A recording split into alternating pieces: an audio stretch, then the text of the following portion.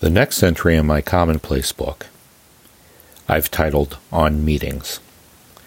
It was inspired by my friend Garrick Van Buren.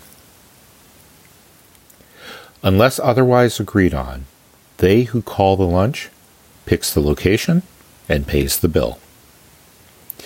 When canceling a meeting, provide a handful of alternate times.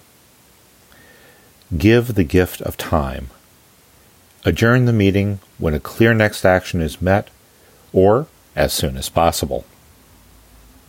Listen more than you talk.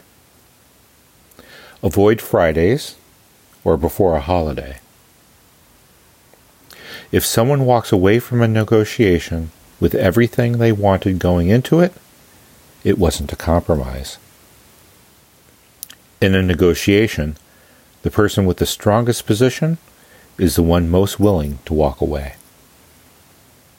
So those last 2 points are things that I added that I think would probably be a better fit under a heading called On Negotiations.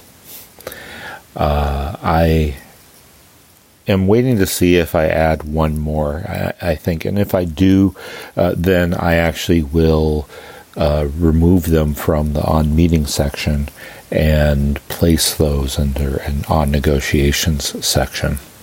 But for now, this is where they reside.